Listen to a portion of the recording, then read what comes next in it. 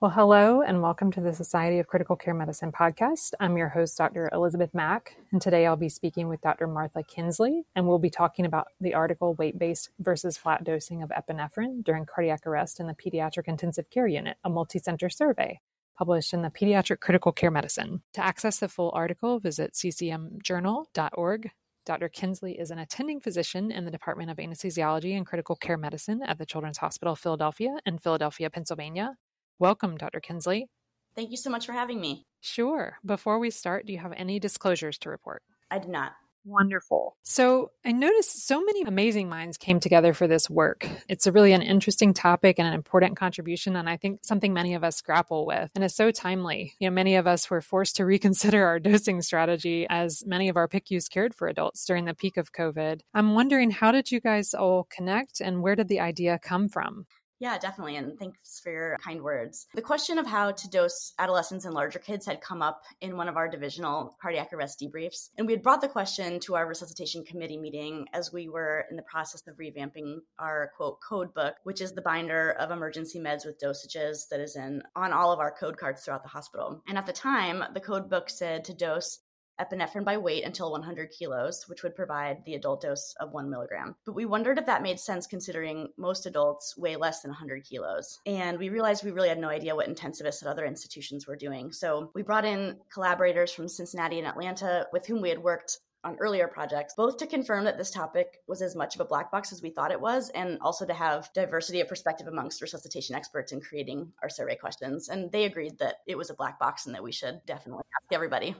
Awesome. Well, thanks for sharing that. Really an interesting story. And I know that debriefing is really a strong suit there. And so glad that you guys brought this forward. Can you share with us a little bit about what you all found? And was there anything that you were surprised about? We found that weight and not age was overwhelmingly the patient factor most used in code epinephrine dosing. And the largest proportion of those respondents, about half, switched to flat dosing at the 50 to 60 kilogram weight range. PALS guidelines were fairly vague over the years, and the 2020 version specifically says these guidelines refer to children less than 18 years of age. But the 2020 guidelines were not yet published at the time of the survey distribution, and this statement referred to the entire scope of the guidelines, not medication dosing specifically. There's more added confusion when you consider that BLS guidelines have historically recommended switching from pediatric to adult algorithms at signs of puberty. And this comes up not uncommonly in our divisional conferences as well. Someone will say, well, aren't we supposed to switch to ACLS at puberty? So perhaps the cumulative effect of these consensus statements, as well as the fact that we increasingly care for chronically ill adults in PICUs, has led to a de-emphasis of age. So we were not surprised by there being overall heterogeneity in practice, but we were surprised that so many institutions were doing the same thing and not the thing that was most consistent with guidelines. Well, thanks for sharing that. It's totally clear as mud in the guidelines, it sounds like, and therefore variation in our practice. You all noted in the paper, as you said, that current PALS guidelines apply to patients less than 18 years of age, with an implicit recommendation that patients less than 100 kilos should receive weight-based epinephrine dosing. However, only about 9% of your respondents reported switching to flat dosing at 18 years, and 12% reported employing weight-based dosing up to 100 kilos. So I'm just curious, is your sense that this is related to a computer-based code sheet generators or an intentional decision, or what did the author group think? I think that it is an intentional decision, because the more streamlined thing to do would be to, with our kind of automatic code sheet generators, which we use as well, would be to dose by weight for children less than 18 until the adult dose is reached, just like you do with many other drugs, and then automatically switch to adult doses when the patient is 18 or older. But it really doesn't seem like many places are doing this. Other emergency meds reach adult dosing at much lower weights than 100 kilos. So doing something different than that with epinephrine, which people are clearly doing, actually seems like it could be the more error-prone strategy. But that being said, I was glad to see that most places standardize epinephrine dosing in some way, and standardization should, in theory, reduce errors.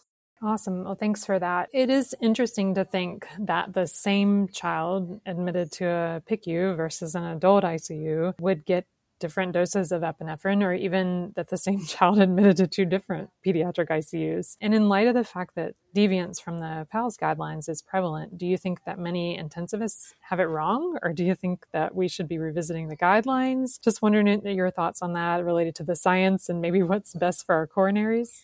I don't think anybody is wrong, but I do think the guidelines could be more clear because intensivists have clearly chosen to dose epinephrine in many different ways. And I can't tell if that phenomenon is a rejection of the guidelines or a perception that the guidelines are not clear, and so people are doing what they think is best. There is no evidence that half a milligram, for example, for a 50-kilo child is more or less effective than a full milligram. But as far as toxicities go, a quote double dose for a 50-kilo child is still far from high-dose epinephrine, which was investigated with randomized control trials and is typically defined as 10 times the standard dose. And that has had documented toxicities in human studies. So considering the lack of data and really not approaching kind of documented toxicity doses, it's reasonable in my mind to use either strategy. We just don't know which one is best. An academic interest of mine and of my research group as a whole is how to provide personalized resuscitation care. And we have seen in large animal studies at our institution that animals respond differently to intra-arrest vasopressor boluses.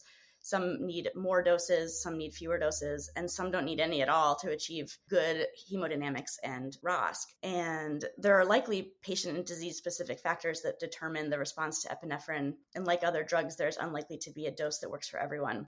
So hopefully we learn more about it over time. So I guess the recommendations have been written as they are based on the limited evidence that we have, which is totally appropriate. But that being said, the survey results, I think, show that there's a disconnect between the recommendations and then the implementation of the recommendations. And that, I think, should be addressed by the next writing group.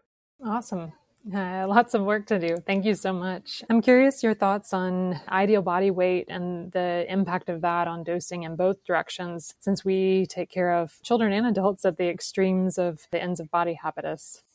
Absolutely. This, interestingly, is another example that I didn't really delve into in the paper, but another example of how institutional practice deviates from the guidelines. The 2010 guidelines recommended against using ideal body weight, despite the theoretical risks of using the actual body weight in obese patients, meaning, providing an overdose of a medication. And they recommended against using ideal body weight because there's not enough evidence to support using an ideal body weight. The 2015 guidelines did not readdress it, but the 2020 guidelines also caution against using ideal body weight. But despite this, almost half of respondents say that their institutions do use ideal body weight when dosing epinephrine for obese patients. It would have been interesting to ask the opposite question. Do people use ideal body weight for example, the non-ambulatory, very thin cerebral palsy patient? And I would guess that this is less common because overdosing, a cachectic malnourished patient feels more harmful than underdosing an obese patient. But in the setting of cardiac arrest, who really knows? These are all big question marks. And another example of,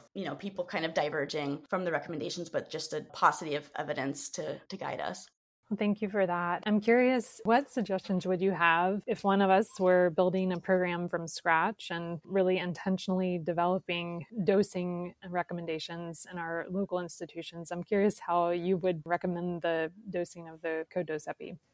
Yeah, I think that probably a hybrid recommendation is best. So like for children, epinephrine should be dosed by weight, at the dose that we all know, 0.01 milligrams per kilogram, while not exceeding the adult dose of 1 milligram. But that for patients over, for example, 60 kilos, the code leader could consider providing an adult dose. Epinephrine is the only drug that's universally recommended across all algorithms, even though, our institution included, we use a lot of things that are pointedly not recommended to be used routinely in cardiac arrest. But I think that because it is kind of the drug, a little bit of nuance within institutional recommendations is appropriate, especially since the data to support a specific strategy is very limited. The other side of the coin, which is the small adult, is murkier, I think. Anecdotally, at our hospital, code leaders would not even consider giving a milligram of epinephrine to a 35-kilo, 20-year-old with chronic disease. But I've also seen a 70-kilo, 20-year-old get weight-based dosing instead of a flat dose because they are in a pediatric hospital and that's what we do and that's our workflow. So I think dosing policies could potentially address this too. They could say, adult patients should get 1 milligram,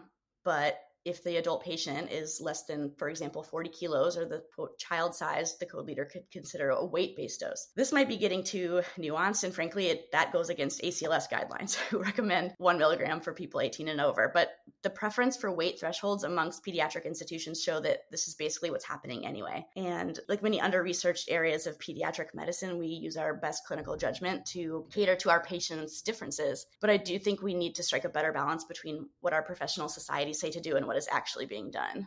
Well, thank you for that. I think very thoughtful and like always, no black or white answers here. Anything else that you would like to share about your research or other thoughts on CPR and your work there? No, I have nothing else to add, I think like this sets up a lot of fascinating questions, and my work moving forward will continue to understand this drug that we all use so much, but understand so little about. It's actually fascinating when you go, back to the text, and the recommendation for using epinephrine is not strong. It's the verbiage is, it is reasonable to give epinephrine, and yet we all do it. So I think we need to understand its pharmacokinetics and dynamics and patient factors that influence the response to it, and we'll be able to take better care of people as a result. Well, thank you so much. I really appreciate the work that you've done in this field that has led to this publication and others, and all that you continue to do to try to understand this very high stakes area. This concludes another edition of the Society of Critical Care Medicine podcast. For the Society of Critical Care Medicine podcast, I'm Elizabeth Mack. Thank you. Elizabeth H. Mack, MD, MS, FCCM, is a professor of pediatrics and chief of pediatric critical care at Medical University of South Carolina Children's Health in Charleston, South Carolina. Join or renew your membership with SCCM, the only multi-professional society dedicated exclusively to the advancement of critical care. Contact a customer service representative at 847-827-6888 or visit sccm.org/membership for more information. The SCCM podcast is the copyrighted material of the Society of Critical Care Medicine, and all rights are reserved. Find more episodes at sccm.org/podcast. This podcast is for educational purposes only. The material presented is intended to represent an approach, view, statement, or opinion of the presenter that may be helpful to others. The views and opinions expressed herein are those of the presenters and do not necessarily reflect the opinions or views of SCCM. SCCM does not recommend or endorse any specific test, physician, product, procedure, opinion, or other information that may be mentioned.